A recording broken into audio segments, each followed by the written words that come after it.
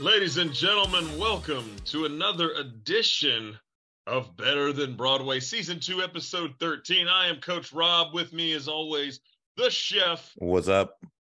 Chef Ryan. Justin is out on assignment. We'll hear from him next week. It has been a wild week in professional wrestling. We're fresh off of WrestleMania, and Chef, you have a special guest for us tonight who went to WrestleMania night one. Take it away, brother. That is correct. We want firsthand experiences. We want the nitty, the gritty. We want to know what was like, Not so what the pretty. smell was, how expensive the beer was. And right now, my good friend JR is going to tell us all that. JR, welcome to the podcast. Thank you so much. Thank you guys for having me on the pod.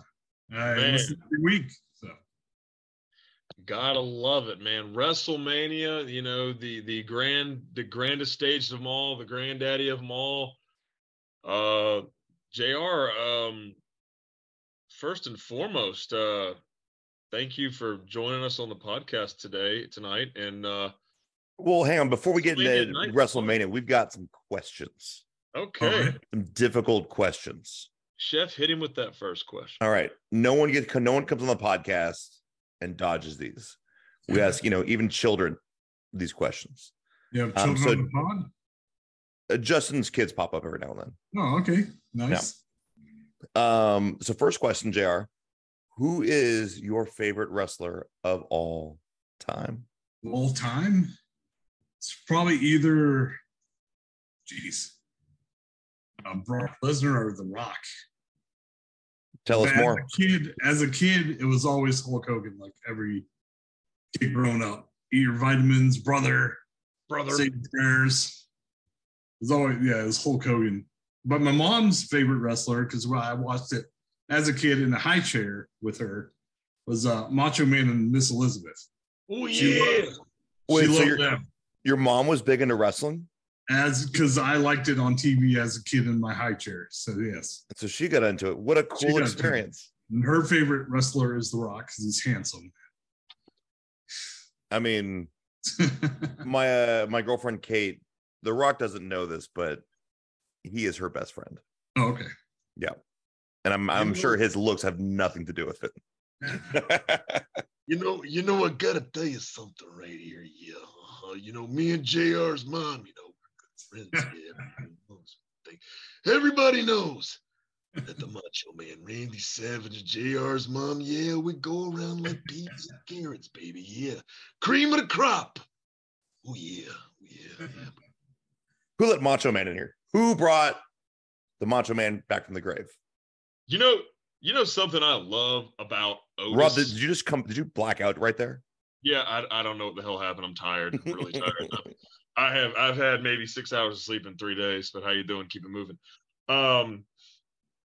One thing I love about Otis, and I was thinking about this the other day. You ever notice how when the crowd hypes up and they start chanting for Otis and he starts doing that thing where he just kind of goes like he's looking around? He does. It's that same head bob thing that Macho Man Randy Savage used to do. And I don't know why, but I finally figured out why I like Otis. And it's because he does like, oh yeah, like doing the head bob thing with this 40-inch neck. God love Otis. That neck is a telephone pole. Man, that thing gets cellular service. I mean, that man's magnificent. So JR, man, continue to elaborate on why your favorite wrestlers growing up were not only Hulk Hogan, but also The Rock and Brock. Yeah, I mean, The Rock's charisma, even though as Rocky Maivia, he was awful until he kind of like Roman, where he turned heel and then he kind of gave himself a personality other than smiley baby face, like Apollo Crews, who probably is stuck in that role forever. But once he went like heel, nation domination, he just turned himself into something way bigger. It's weird because like I like The Rock and my friends all like Stone Cold growing up. So Dude, the Rock and Stone Cold feud was so like because I was in middle school at that time, and I was, I'm sure, so annoyingly off the chain with professional wrestling to my parents, like just, pleading, no, Raw is on. I've got to watch it. I don't care. I'll do my homework afterwards. And my mom would like come up during homework, Raw, and I'd be like watching it, and then I'd hear footsteps come up the stairs. I'd turn it off and be like typing in the computer, and mom would come up and put her hand on the television, see if it was hot. Like your mom knew. And then growing up in high school, I had my best friend at the time. His dad and his brother also watched wrestling stuff. Every Monday night during the summer break, was Raw or Thunder on Thursdays. It'd be at least 2 weeks a night watching wrestling with them. So, hell yeah. Eating Cheez-Its and popcorn. That's the life right there, dude. Life. Yeah. So JR, tell us then if you got Rock. So tell us about Brock. Why Brock?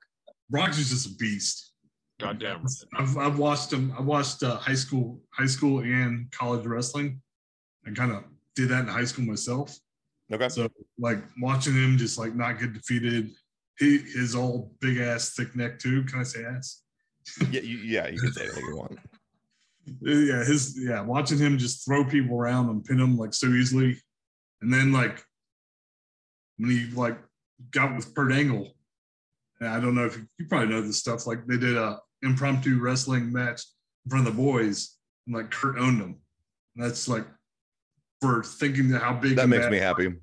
Yeah. Kurt completely owned him in wrestling. I was like, oh crap, Kurt is, the best.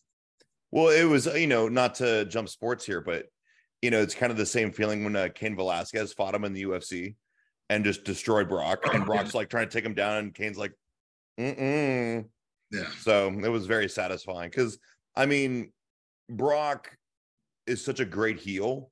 He's a great farm guy now. Farmer B, but Cowboy Brock. But when he was in the UFC, he was hamming it up. He was playing his persona, like, I'm big, I'm gonna destroy you, and like you just can't beat him because it's like it's fighting the immovable wall, and you're not the unstoppable force. Yes. And so when Kane did that, that was like, such a good moment. Yeah. So now JR, tell me what has been your favorite mark out moment? Oh, that's I don't know. That's a hard one for me. I don't know. I think like Stone Cold with the milk truck, not the milk truck, the beer truck. And Kurt Angle. I have the same one. Truck, and Kurt Angle with the milk truck. Yeah, those two were probably my favorite. Because you can't get away with that anymore. You can't spray beer on people. They're going to freak out and sue you. Like, my kid has beer on him. We're so much more sensitive these days. Yeah. But I think, I've said this before too, JR, is like the beer truck and the milk truck, like those are iconic scenes. And like, remember last year's SummerSlam when Brock had the tractor and lifted up the ring? Yeah. That was like essence of that. Like, let's do something that you didn't think could be done. Yes. And that's what I loved about it. Everything about that match was super cool. Like coming out on the tractor, standing on the tractor and announcing himself. He tosses the microphone into the ring, and Roman caught it. Didn't even flinch. Just caught it, and then they bring the tractor in, they lift the ring up and do all the other shit, dude. It was just bizarre, the stuff that they were able to do in that match and made it so entertaining. But we're not really talking about SummerSlam. We're talking about Mania. And JR, you were there. You were eyes on. I was there, dude. You were there. All right. So, should we just run down the card, should we? Okay. So, first match of the night, opening match was John Cena versus Austin Theory. Theory, the young upstart, the 24, 25-year-old youngest United States champion, youngest Money in the Bank winner, Atlanta bred wrestler, going up against his idol, the Atlanta native going up against his idol. And, you know, it's very interesting to me because I don't know how everybody else feels about this, but I see so much of John Cena in Austin Theory.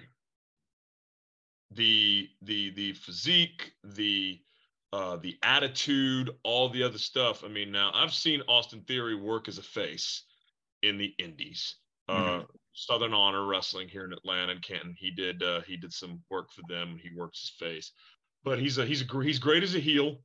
Now that he's grown his beard in, you know, Owen Hart couldn't grow his beard in, but Austin Theory's JR's on the podcast. His beard is better than mine.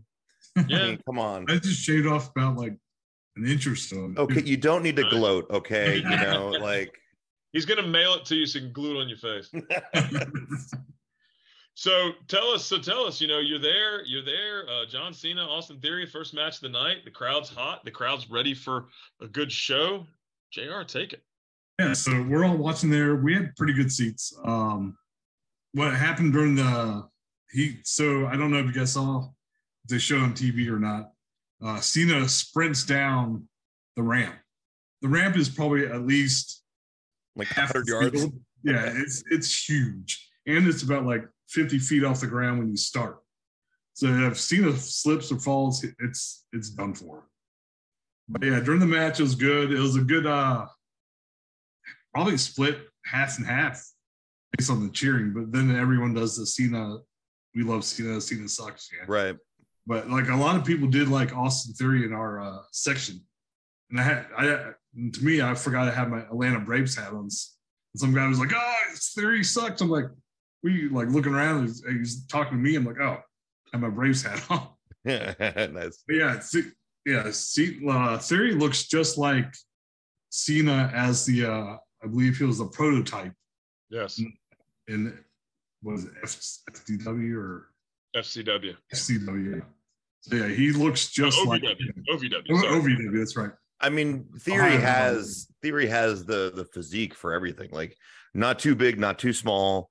You know, very athletic, very, you know, ambidextrous, or not ambidextrous, acrobatic. Yes. You know, it's kind of the same thing. Like you're talking about the prodigy, or not prodigy, but the clone of John Cena coming up, but in a little bit reverse. Like, you know, Cena has always been a face, always trying to be cool, and Theory's kind of like, you know, fuck you. I'm gonna take this because I've earned it. Yes. So kind of the yin and the yang of that stuff of the John Cena. Yeah, he's kind of like the thugonomics version of John Cena without as much rapping. He's like, I know I'm good. I'm gonna tell you I'm good. I'm gonna beat you. No, I mean, the thing is, with me, it's like when people have that kind of confidence, you know, the quickest way you can shut people up is just prove it. You know, Israel Adesanya had the UFC fight last night, boasting a lot, and put the guy to sleep. That's all I gotta say.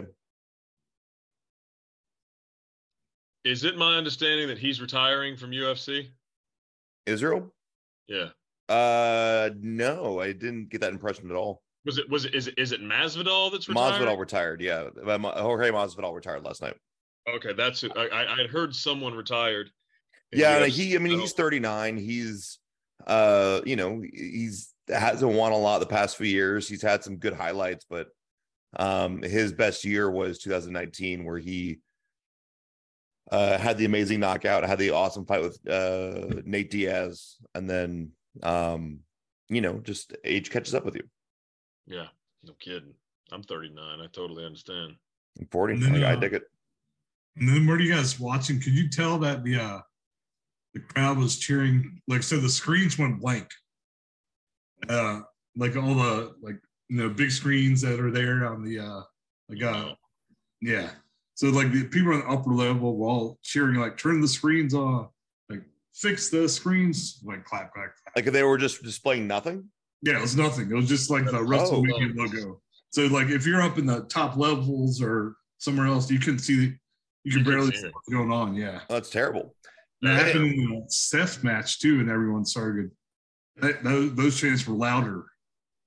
And I think we'll talk about it in the Seth match, but yeah. I mean, that was one thing I was kind of like, I was talking to Kate about, was like a little bit of the nostalgia or the ambiance goes away, like it being during the day. Yes. Because like, oh, you cut off all the lights, you still see everything. And then when, night 2, when Cody and Roman came out, you cut off all the lights and it's pitch black. And that's kind of what you want. You want to establish that, the LED background of all the wrestlers that blows. So I don't know. What's your opinion of, day versus night? It's definitely better during the night. Like you being there, it started 5 o'clock West Coast time.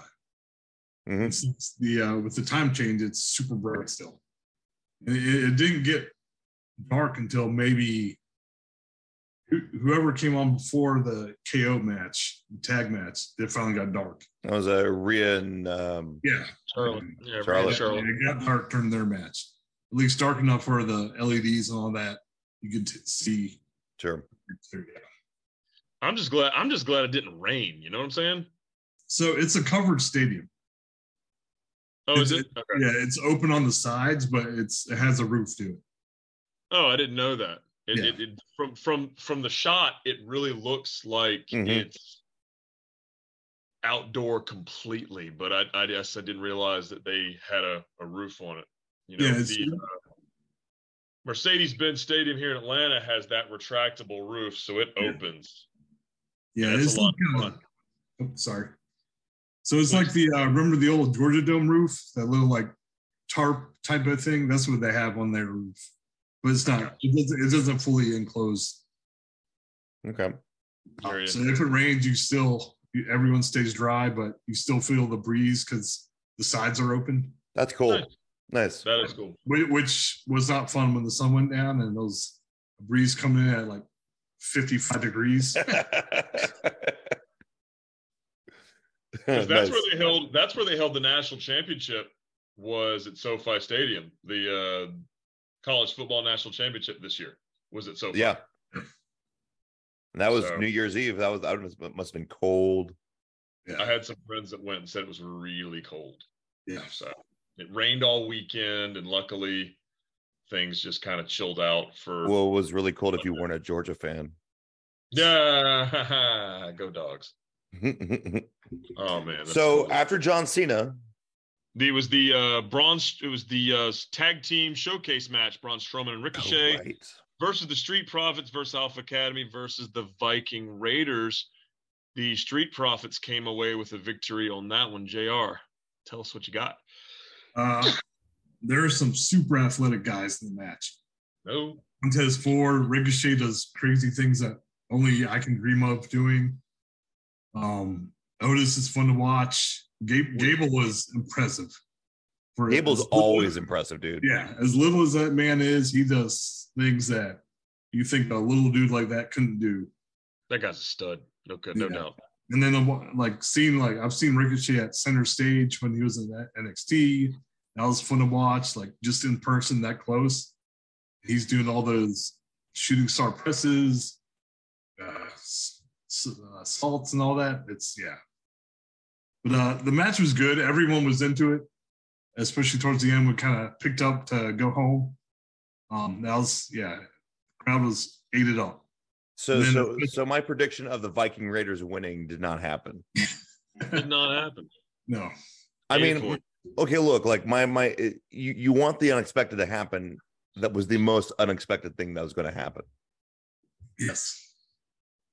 Yeah. To the point where everyone knew it wouldn't happen. Yeah, I think everyone had probably either Ricochet and Braun or Profits. Yeah, Profits. And I like the Profits. I don't know if it's a new finisher they have where he does the frog splash under the guy's knees. That's pretty good. Other than Montez hitting the huge. He gets so much air. I don't know if you guys in person do it. It's crazy how much air he gets. I mean, Rob, you're a strength coach. Like, how does someone get that much leg strength to launch themselves in the air, 20, 30 feet to do a frog splash? 20, 30 feet. Yeah. 20, 30 inches, yards, whatever. We'll go with like 3.5, 4 feet above the ring ropes, landing 5 feet down. It's about a 10-foot drop from where Montez is coming from, which is still incredible feat in itself. It's very interesting because squat strength and deadlift strength and being able to power clean heavyweight, having that explosiveness in the hips, glutes, hamstrings, etc., is very special. And when you have an athlete like Montez Ford doing something like that, it really just, a lot of it's God-given ability that he has just accentuated through strength training. I mean, he's a bull. Look at that guy. He's huge. He's 6'5", and he's like 240 pounds. He's in shape.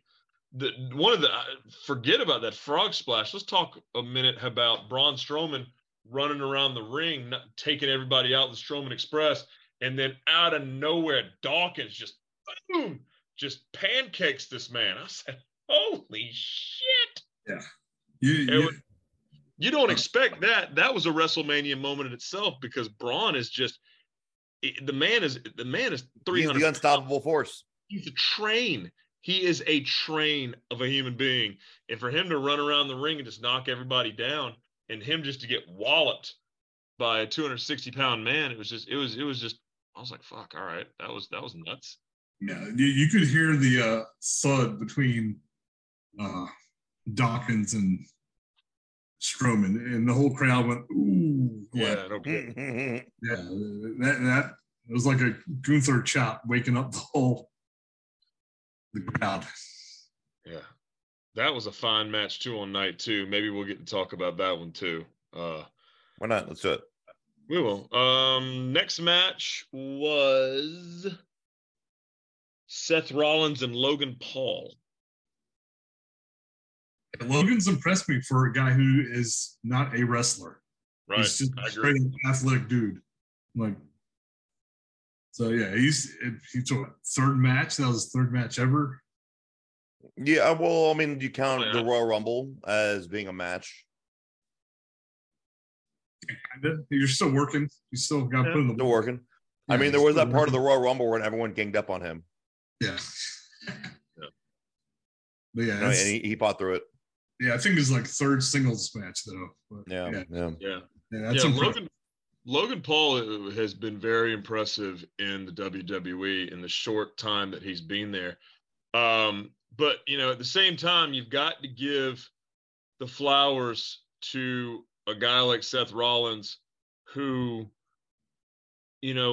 when you're a worker and you're a young worker and you're still really green, somebody like a Logan Paul, like a Bad Bunny, any other celebrity, you name it, working with a veteran like Seth Rollins is so special, because as good as Logan is, Seth's going to make it better. Look that much better. Seth made him look like a superstar, no doubt.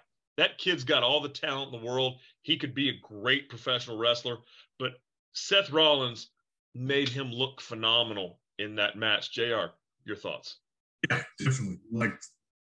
I don't know if you can see Seth kind of walking him through this is what we're doing next, and they do 5 minutes of nonstop. Seth's on his ear, giving him the next stuff. They went at it. They put in their work. The crowd loved every bit of it. The false finishes, the hijinks with KSI. Yeah. Who was it that was in the Prime bottle? Who was that? It's KSI, a YouTuber that I think he boxed before, one of the big first YouTube boxing matches.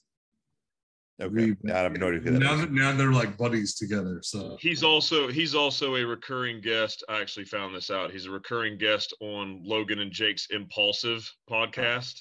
Gotcha.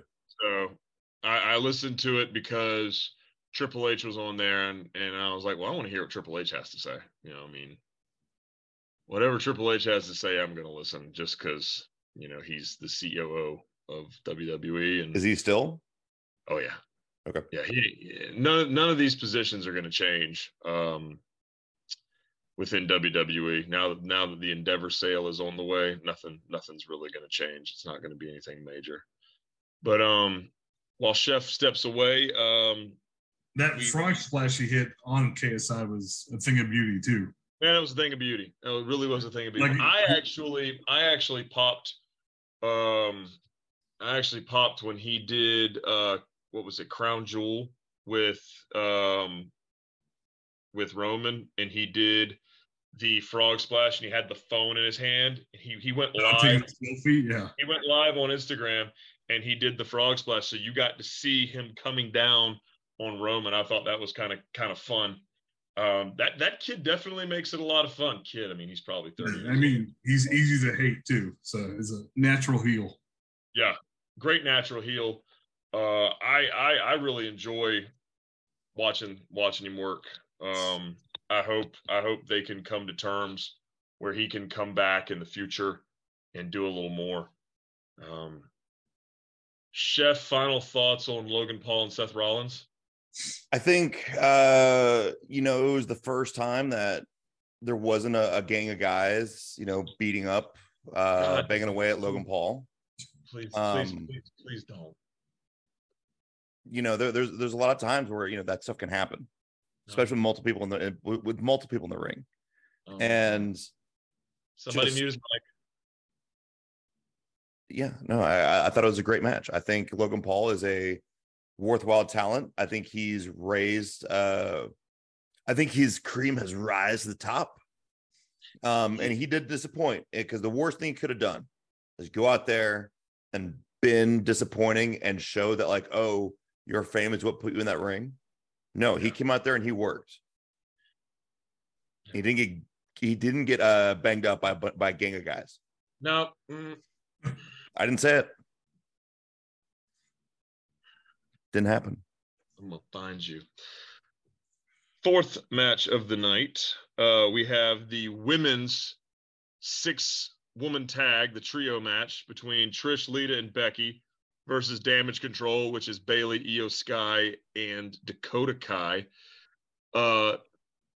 Becky and Lita's Trish were successful in this match, which makes perfect sense. But the big story coming out of that match was the next day on social media, where Bayley tweeted out that, something like the romance, every great romance eventually comes to an end.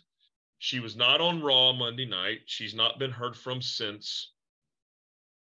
Rumors are that she went to Japan to watch Mercedes Moné defend her IWGP Women's Championship in the Triple Threat at Sakura Genesis. JR, let's hear about this women's trios match. So it was a good match. I think Lita and Becky took them to the match, because I don't think Trish has done a whole lot since then, like in-ring stuff. I know Lita has been training a whole lot. She still got it. Yeah. Well, yeah. I mean, she came to Dragon Con a couple years ago, and you're like, oh no, like you're still working. Like she's not, just staying in shape. Yeah, Trish is doing her yoga thing. Yep. And like DDP. Well, it's not yoga, but yeah, I don't think Trish has been in the ring as much as Lita has. So I think that's why they kind of kept her off to the side for most of the match.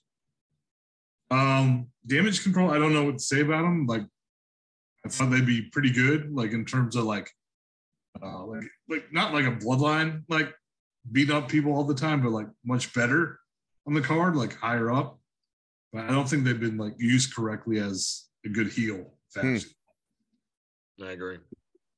And I think that's why we're starting to get cryptic messages from Bayley.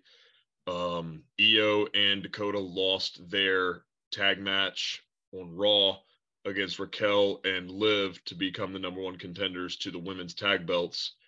There's just a lot going on, or have we seen the end of Damage Control, JR? Have we seen the end? It's not the end. It's right on his last leg. Because I've also heard like there's supposed to be like a rumor that Trish is going to turn on Lita and Becky so they can set up a Becky match at SummerSlam. That's the dirt sheets rumor type thing. So, and then that I'm okay with, yeah. because as good as Trish is and was as a baby, she's a phenomenal heel. And I love the throwback, the callback to her in-ring gear for WrestleMania. I think it was 20 or 21. Whenever they were in Hollywood last time, yeah, she wore essentially the same gear to the ring this time, which, that's always neat to, when you're a fan and you see the nostalgia from, your youth. Plus it's Trish Stratus. She's, she's smoking. She was a big part of my youth. Yeah. We love Trish. I'm not going to sit here and kill the lily. It's a gorgeous one. But I think, go ahead, JR. No, I was going to just put in on her IG, I follow her, and she got the same person that did her ring attire for that WrestleMania to this one. Same That's one. awesome. Yeah. That is awesome. That's cool. It's interesting because everyone, like, being a heel and being a good heel, it's what everyone wants. Like I was listening to Brutus Clay talking about that, and he was like, yeah, I want to be heel. And he was like, yeah, Triple H came up to me and was like, the old man likes you. He wants to be funny. He wants to be a face. And he's like, fuck that. I don't want to be a face. I want to be heel. And he's like, no. Like, you're going to be funny. Like, and so you had kind of this gangster. That's when the whole, like, jazz thing or the dancing thing came out. The Funkadactyls. Yeah. He came out to Ernest the Cat Miller's Somebody Call My Mama theme song from the early 2000s. Like, holy shit. But no, like, if you can be a good heel, yeah, I know, right? It was over right then and there. Vince doesn't always hit home runs. This guy was Snoop Dogg's bodyguard. Oh, was he? I didn't know that. That's cool. Well, that's why his name is Brodus Clay, because Calvin Brodus is Snoop Dogg's real name. And growing up, wait, he has a real name of Brodus. What? You and I gonna fight. I swear to God. Okay. You're gonna beat my ass, but we're gonna fight. He's a black belt, and I have no belts. So. Well, you could whip him with Ray's belt. Yeah, I could whip him with Ray's belt. Great segue into our next match. Thank you so much for that. This was one of my favorite matches of the night, and my daughters too. Rey Mysterio and Dominic Mysterio in a singles match. Son versus father. First time we've had a match like that in 20 years. That harkens back to Shane and Vince at WrestleMania 19. Big takeaways from this match were the introductions over anything else. Dominic Mysterio coming out in the correctional facility van in chains, in the Mysterio mask, and Ray coming out in Eddie Guerrero's lowrider, Snoop Dogg driving. I mean, this story has been phenomenal since it started in September at Clash at the Castle. It is not over. It's nowhere near over. I mean, you're going to get the Judgment Day versus Ray and Bad Bunny at Backlash. Maybe. It depends. But JR, being at WrestleMania, having a great time, you got to see this live. What was the reaction from the crowd when these entrances occurred? How did people react? So it was awesome having Dominic come out in the van, but like I must have been near a bunch of like first responders or cops or something, because they all laughed at the you only said correctional. It usually says corrections. Sales singular. And then all the cops had their flag patch on backwards. Okay. So they couldn't even it's a parody. Yeah. Yeah. So they couldn't but like everyone loved it. He came out, and then when he revealed that he had the mask, the Judgment Day colored mask on, that was awesome. That was awesome. And like a lot of us thought he should have kept it on until he was in the ring with Ray. And then Ray rips it off and says like something like, "You don't deserve this," or something. Would have been a little bit better. I'm good. But for the lowrider and hitting Viva La Raza and being in LA, everyone just lost it. Hell yeah. It was super loud. Like that place, I've been to Georgia Dome. Is the 619? What's that? That is the 619. Yeah. Well, is it? San Diego's the 619. San Diego. Yeah. Oh. Yeah, they're the 310. Yeah. Just let it happen. Just let it happen. Yeah. But they hit that Viva La Raza and all hell like broke loose. Like it was so loud. Like my eardrums were like popping for a little bit. Yeah, it was awesome.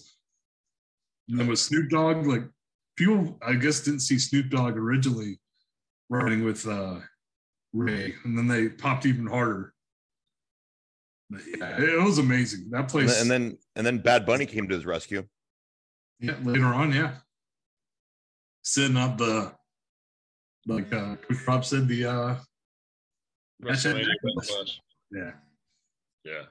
I hope they get to do that match. I think that'll be really great because Bad Bunny really showed that he belonged in a wrestling ring at WrestleMania 2 years ago when he worked with Damian Priest. Really, really special. Really, really special work. I wanted to touch on something that you said earlier, JR, with the purple mask. Yes. I love a good Easter egg in wrestling. I love when they do things that are kind of hearkening back to the old days. When Ray was giving his Hall of Fame speech, and he talked about his match with Eddie Guerrero at the Halloween Havoc in 1997 being the match where he really, broke out and got to the next level. Ray came to the ring in a purple and black Phantom suit, like the Phantom, the cartoon from the funny pages, and the live action movie featuring in the live action movie starring Billy Zane and Christy Swanson. Great movie, everybody should go see it. But I love the fact that it was the same mask that Ray wore when he broke at his breakout match. Okay. As kind of a way to say Dominic is having his breakout match with his dad, because he proved that he belonged in that ring. He's put on about 10, 15 pounds of muscle since he debuted a year and a half ago, or 2 years ago. He's worked hard. Putting him with the Judgment Day was a phenomenal move. Him growing the mullet, and he's starting to grow the thin beard, looking more and more like Eddie Guerrero every day, which I think is also fantastic. JR, how do you feel about Dominic and where he's going from here? If you would have told me probably a year ago when they were doing the whole, I think it was what Edge, Dominic, and his sister Aaliyah was involved. He couldn't cut a promo. It was like he was very green in the ring, you could tell. And then slowly, if you would have told me that would have been more like a pretty good heel, pretty good in the ring, like a year and a half later, I'd be like, yeah, no, he's not getting there. But he's improved leap and bounds over what I thought he was going to be when they had the whole the family storyline with them a year ago. No doubt. Yeah. No. And then go ahead. No, I just remember when, Dom was babyface and it was him and Ray, and it was kind of like, we're the father-son duo we're going to get for the tag team titles. And it's like, no, let's turn up the heat. No, and how often do you get to have, a father versus son? And then, it's someone's got to whip you in shape, kid. And him being like, no, I don't want to do it. I want to fight you. I want to fight you. I don't fight you.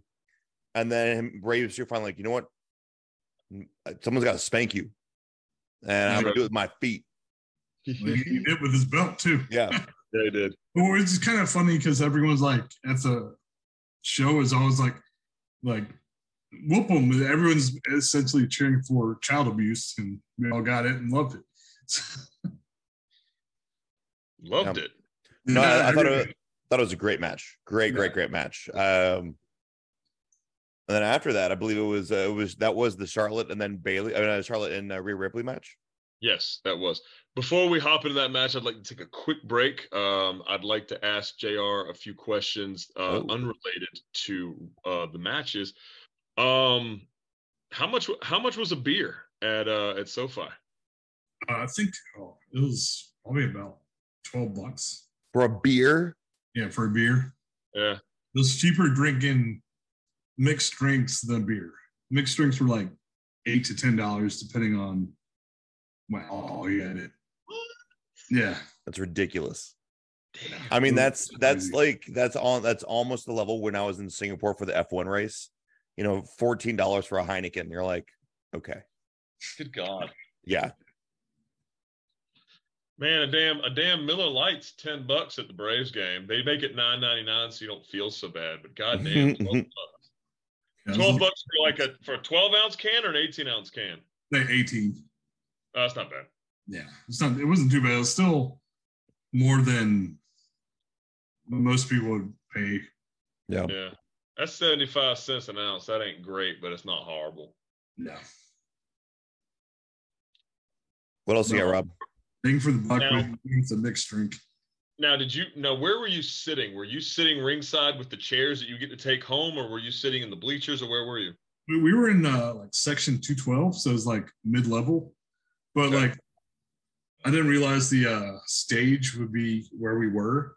So we were kind of like on the edge of the stage. We couldn't see the entrance, but we could see like right when they pop out. Like once they got to the edge of the beginning of this, edge of the ramp, we could see them on the ramp. Nice. So we missed them when they first pop out. Nice. What was the chant of the night? It was probably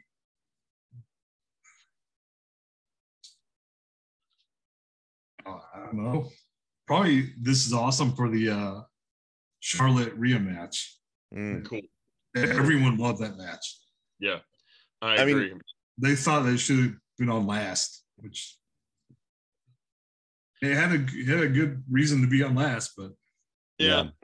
And that's actually something that Justin and Ryan were talking about when we did our predictions show, was that they felt like even though Rhea Ripley won the Royal Rumble and they were supposed to be the main event, the storyline between Sami Zayn and the Usos in the Bloodline was so much more captivating because of how long that story ran, that it was almost like you had to put them on last because you were kind of backed into a creative corner because of how big Sammy got out of nowhere the last 4 to 5 months.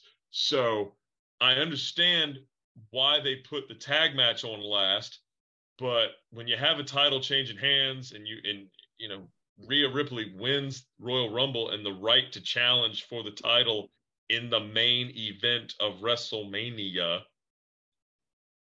does it cheap? Ryan, do you feel like it cheapened that match at all, Rhea and Charlotte's match, by putting them on, secondary to the tag match? On paper, yes. Yes. But the Rhea and Charlotte, goddamn, they did not disappoint. Like that was in all senses like just a war, and it's what you love seeing. Just two women just like trying to kill each other. It reminds me of like you watch girls in the UFC when the UFC just brought in women's fighting, like they were fighting for the sake that like the whole division's on the chopping block if they put in a bad performance. So that was the whole match felt like if we don't nail this, the women's division is going away.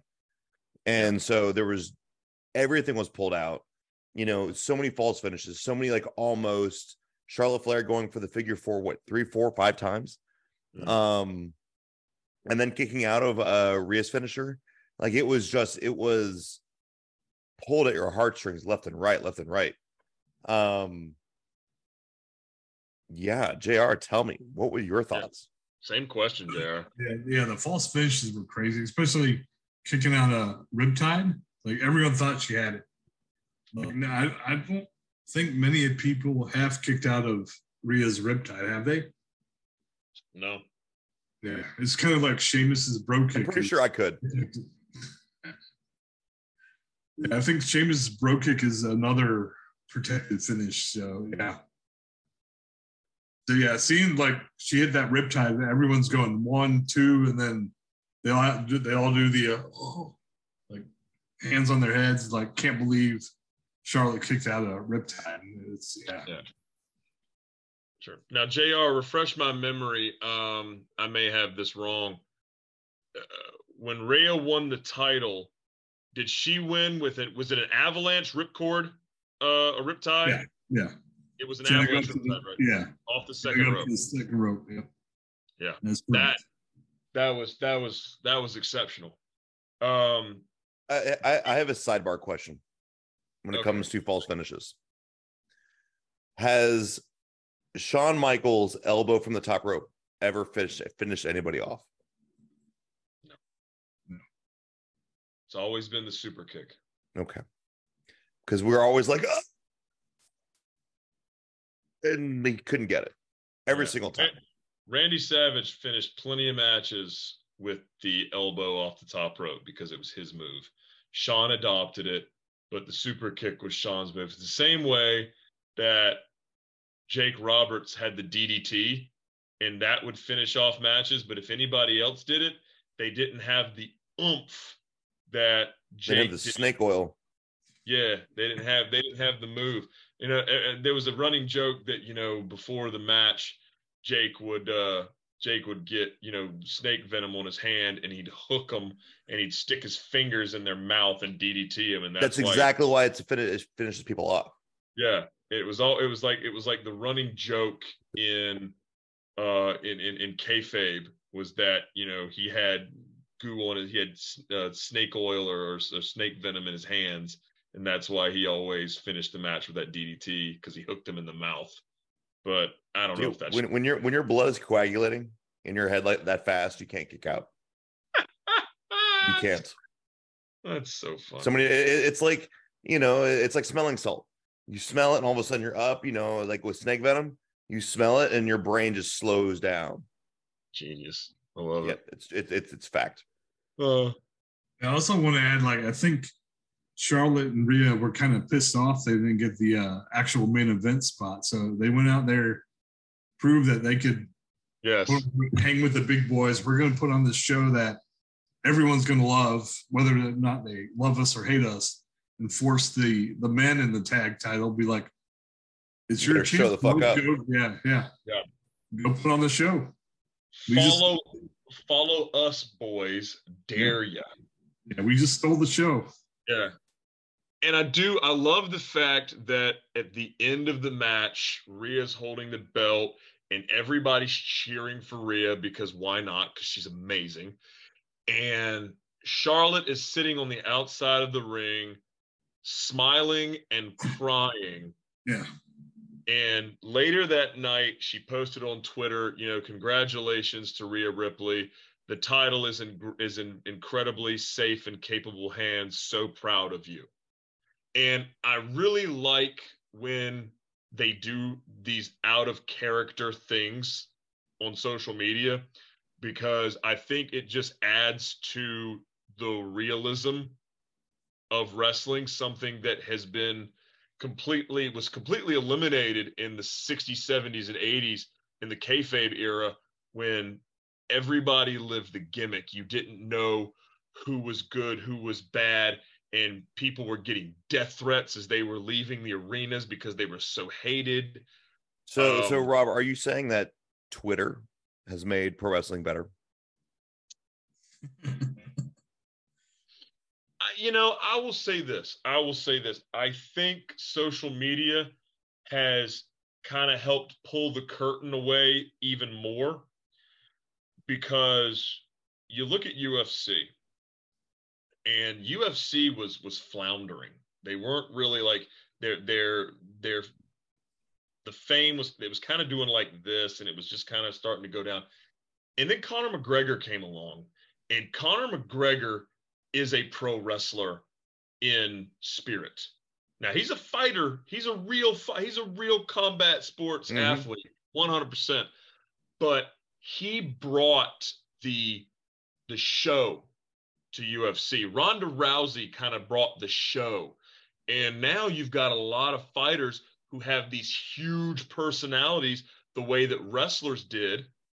And now wrestlers are starting to be a little more on the real side off camera to kind of keep you invested. You know, UFC's done a great job of keeping people invested. WWE has done a great job of keeping people invested. I can't say the same for the NFL, the NBA, MLS, MLB in the same breath as combat sports in keeping people invested in what they're doing. Well, JR, I want to hear your thoughts on that. I mean, I know like Ryan loves his UFC, but I haven't watched UFC consistently since, gosh, I don't know how long. Probably like maybe a few years after Chuck and Tito, or like probably a 5 long years time ago, dude. Yeah, no, I'm saying like I haven't been invested in quote unquote storylines from probably about 5 years after that consistently. I used to get my friends together to watch UFC for the big fights, and we haven't done that in quite some time.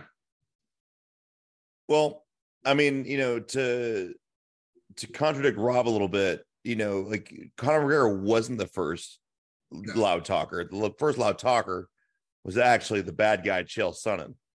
Yes. And he basically showed everybody the path. Like, you want to make some money? You want to get people, you know, hyping you up? Yeah. Get your name on cards, talk some shit. And I remember, and this is what got me paying attention to him. He was kind of a so-so fighter. And then he got a shot to fight a guy named Nate Marquardt, who was a Brazilian jiu-jitsu guy. He's a beast. He's a beast. Yeah, I know that name. And they're like, "Oh, so what's your how do you think you're gonna go in this fight, Chael?" And he's like, "Look, I'm telling you, I'm gonna go in this fight. I'm gonna take it to him. I'm gonna punch his face in." I'm like, "Are you worried about his jiu-jitsu?" And he's like, "No, I'm a Republican. I don't lay on my back and let another man come between my legs." I'm like, "Damn, son. Okay." Like, that is a great fucking, like, wow. And then he beat his face in. Yeah. And it's like, that's what I love, is like, and that's what, you know, is fun about WWE. And what was great about Conor McGregor was that, like, he talked some epic level shit, but then he knocked people out, you know. Yeah. And with the WWE, you can talk some epic level shit, and then you put on an amazing show. Sure. And you know, Tito Ortiz did the same thing, and Randy Couture a little bit, and Iceman Chuck Liddell. But I mean, the first name that sprung to my mind was Conor McGregor. I know our audience of 4 people, and I know that not all of them have been following UFC for decades like you have. So I just figured a name like Conor would at least give somebody a launching off point. Totally. JR, it's time for the main event. Yeah, God, what a main event. Please set this whole thing up for us. It's Sammy and KO versus the Usos for the tag belts. Set this thing up for us. Paint us a pretty picture, my guy. Yeah, so it finally got dark. So the intros were great. We had who's the guy, Little Uzi or something, like, came out and did the I don't know if they showed on the broadcast or not, but Little Uzi sang the Usos through the ring with their one's theme. So that was pretty cool. Half the people didn't know who Little Uzi was. Little Uzi Vert. I couldn't tell you who he is. Yeah, I didn't know who he was. So he came out. That was pretty cool. And then they're already chanting, doing Sammy's theme music before he even came out.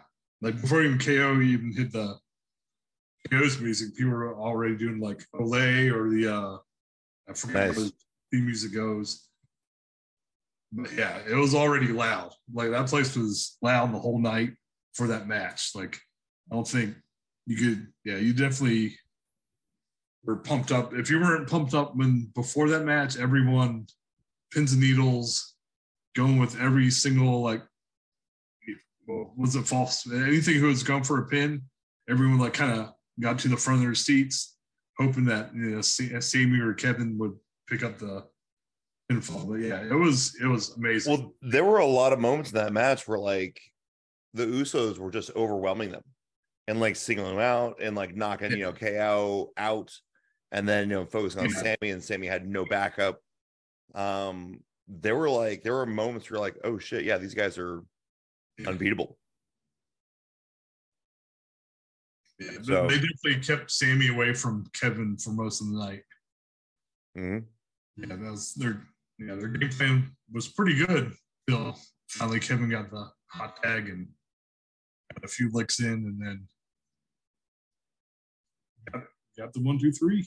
And then he had the Halua kick, the second one, and then when Jay fell on his chest, and he's like, "Nah, dude, put him back up." I think it was like the kind of like the Ric Flair Shawn Michaels thing. A little bit, yes. Where he's like, "Oh, I love you," but then kicks him a third time. Yeah, and then the pop after that was incredible. Yeah, that got loud quick. And then the fireworks scared half the people because it looked like they were going to shoot them off and it got delayed. So anyone who's like in that section, like you just got obliterated with like 500 million fireworks. Damn. So JR, like all things considered, night one, what was your favorite part? And then night two, what was your favorite part? Because I don't think we have time to go. I don't think we have time to cover night two.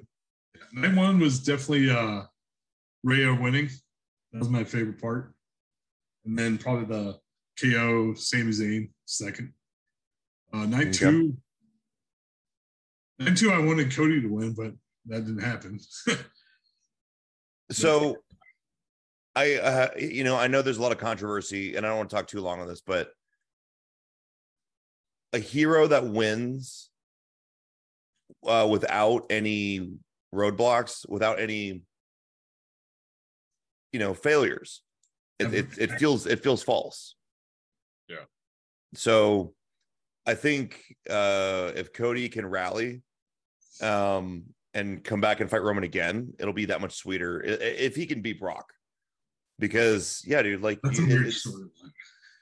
even Superman, like no one wants to see Superman just steamroll through somebody. They want to see him get beat up a little bit, have some losses, and then once you come back, you grow, and then you kick some ass. Yeah. Bully Ray was on Busted Open Radio either, I think it was the Tuesday, the day after the Raw after Mania, after Brock Lesnar just obliterated Cody. And Dave LaGreca, who's the host of that show, was on fire Monday morning. He was pissed off. He was screaming, how could you fumble this so badly, WWE? And then obviously the next night, Cody gets crushed by Brock. LaGreca's on the next morning. Oh, what are they doing to Cody? Oh my God, he should have stayed in AEW. Blah, blah, blah, blah. Just losing his skittles, this poor guy. And then Bully Ray, one of the greatest heels in the last 20 years, he's just quiet. And he says, Dave, how would Dusty have booked that match? He said Dusty would have had Cody lose that match. Dusty would have had Cody get his ass kicked on Raw because Cody has not gone through his hard times yet. Yep. And until Cody goes through his hard times, he's not worthy of being the champion. I agree. And he will continue to have hard times. He'll win a couple, he'll lose a couple, he'll win a couple, he'll lose a couple. But all in that process, it's only going to make him look stronger as the biggest baby face in the company.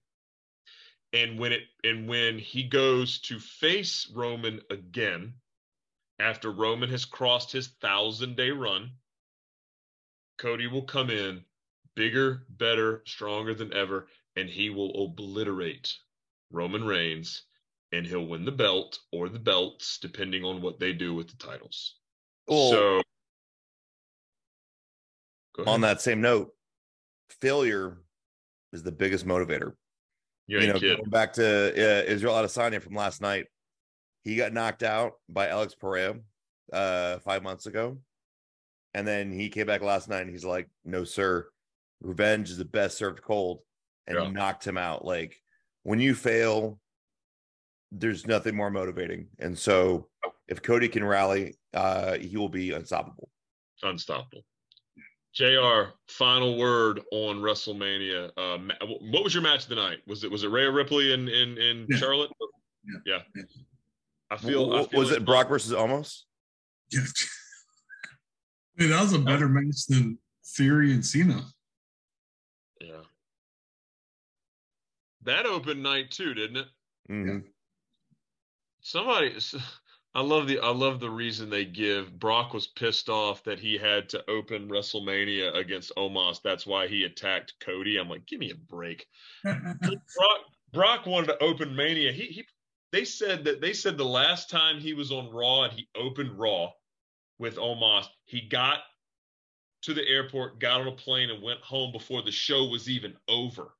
Yeah, that's how he was with the other Mania. I would be willing to bet that Brock coming out at the beginning of Mania a couple of years ago, and then he came out and opened it again, was number one, probably a rib on him. Number two, he was probably in the plane on his way back to wherever the hell he was going to. After so he probably left the arena. He's probably like, screw it, I'm going home. Yeah. Yep.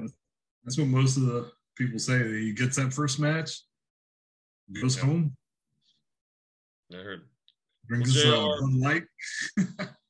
Yeah. Well, JR, thank you for coming on our show tonight and sharing your WrestleMania Night 1 experience. Anything else you'd like to add from the night? Like, where are you? Are you in Atlanta? Do you live here in Atlanta? Yeah, I live in Tucker. Nice. So you got on the plane and went over. Were there a lot of WrestleMania fans on the plane with you when you were heading out to LA? Heading out, no. Coming back, yes. That's cool. A bunch of people went to the show in LA and came back. And did you take like the red eye after on Saturday night or Sunday morning? No. We went out Sunday morning. Okay. So rad, dude. That is awesome. I'm jealous. Yeah. Well, next year is WrestleMania 40 emanating from Philadelphia. And I personally would love it if we could go. That's going to be a hard ticket to get, but it is the 40th anniversary of WrestleMania. It'd be a really, really good show to go to. That would be. We got to talk about some budget things. Yeah. The only problem is that it's Philly in April, so the weather is hit or miss. Dress warmly, folks. Yeah. Sure. Oh man. Well, JR, you've said it all. I feel good. Thank you again. No, thank you for having me. Yeah, JR, thank you for joining us. Yeah. Thank you. We are on Amazon Podcasts. We are on Apple Podcasts. We are on Spotify. We are on Rivers. We were on Riverside. Now we're on Zoom. So no longer Riverside. No longer Riverside because, I don't know. They just weren't great. But yeah, give us the like on Instagram. We are Better Than Broadway. For the Nighthawks, for Chef, for Justin, and our special guest, JR. I am Coach. Happy wrestling, everybody. See you next time. Hit the music.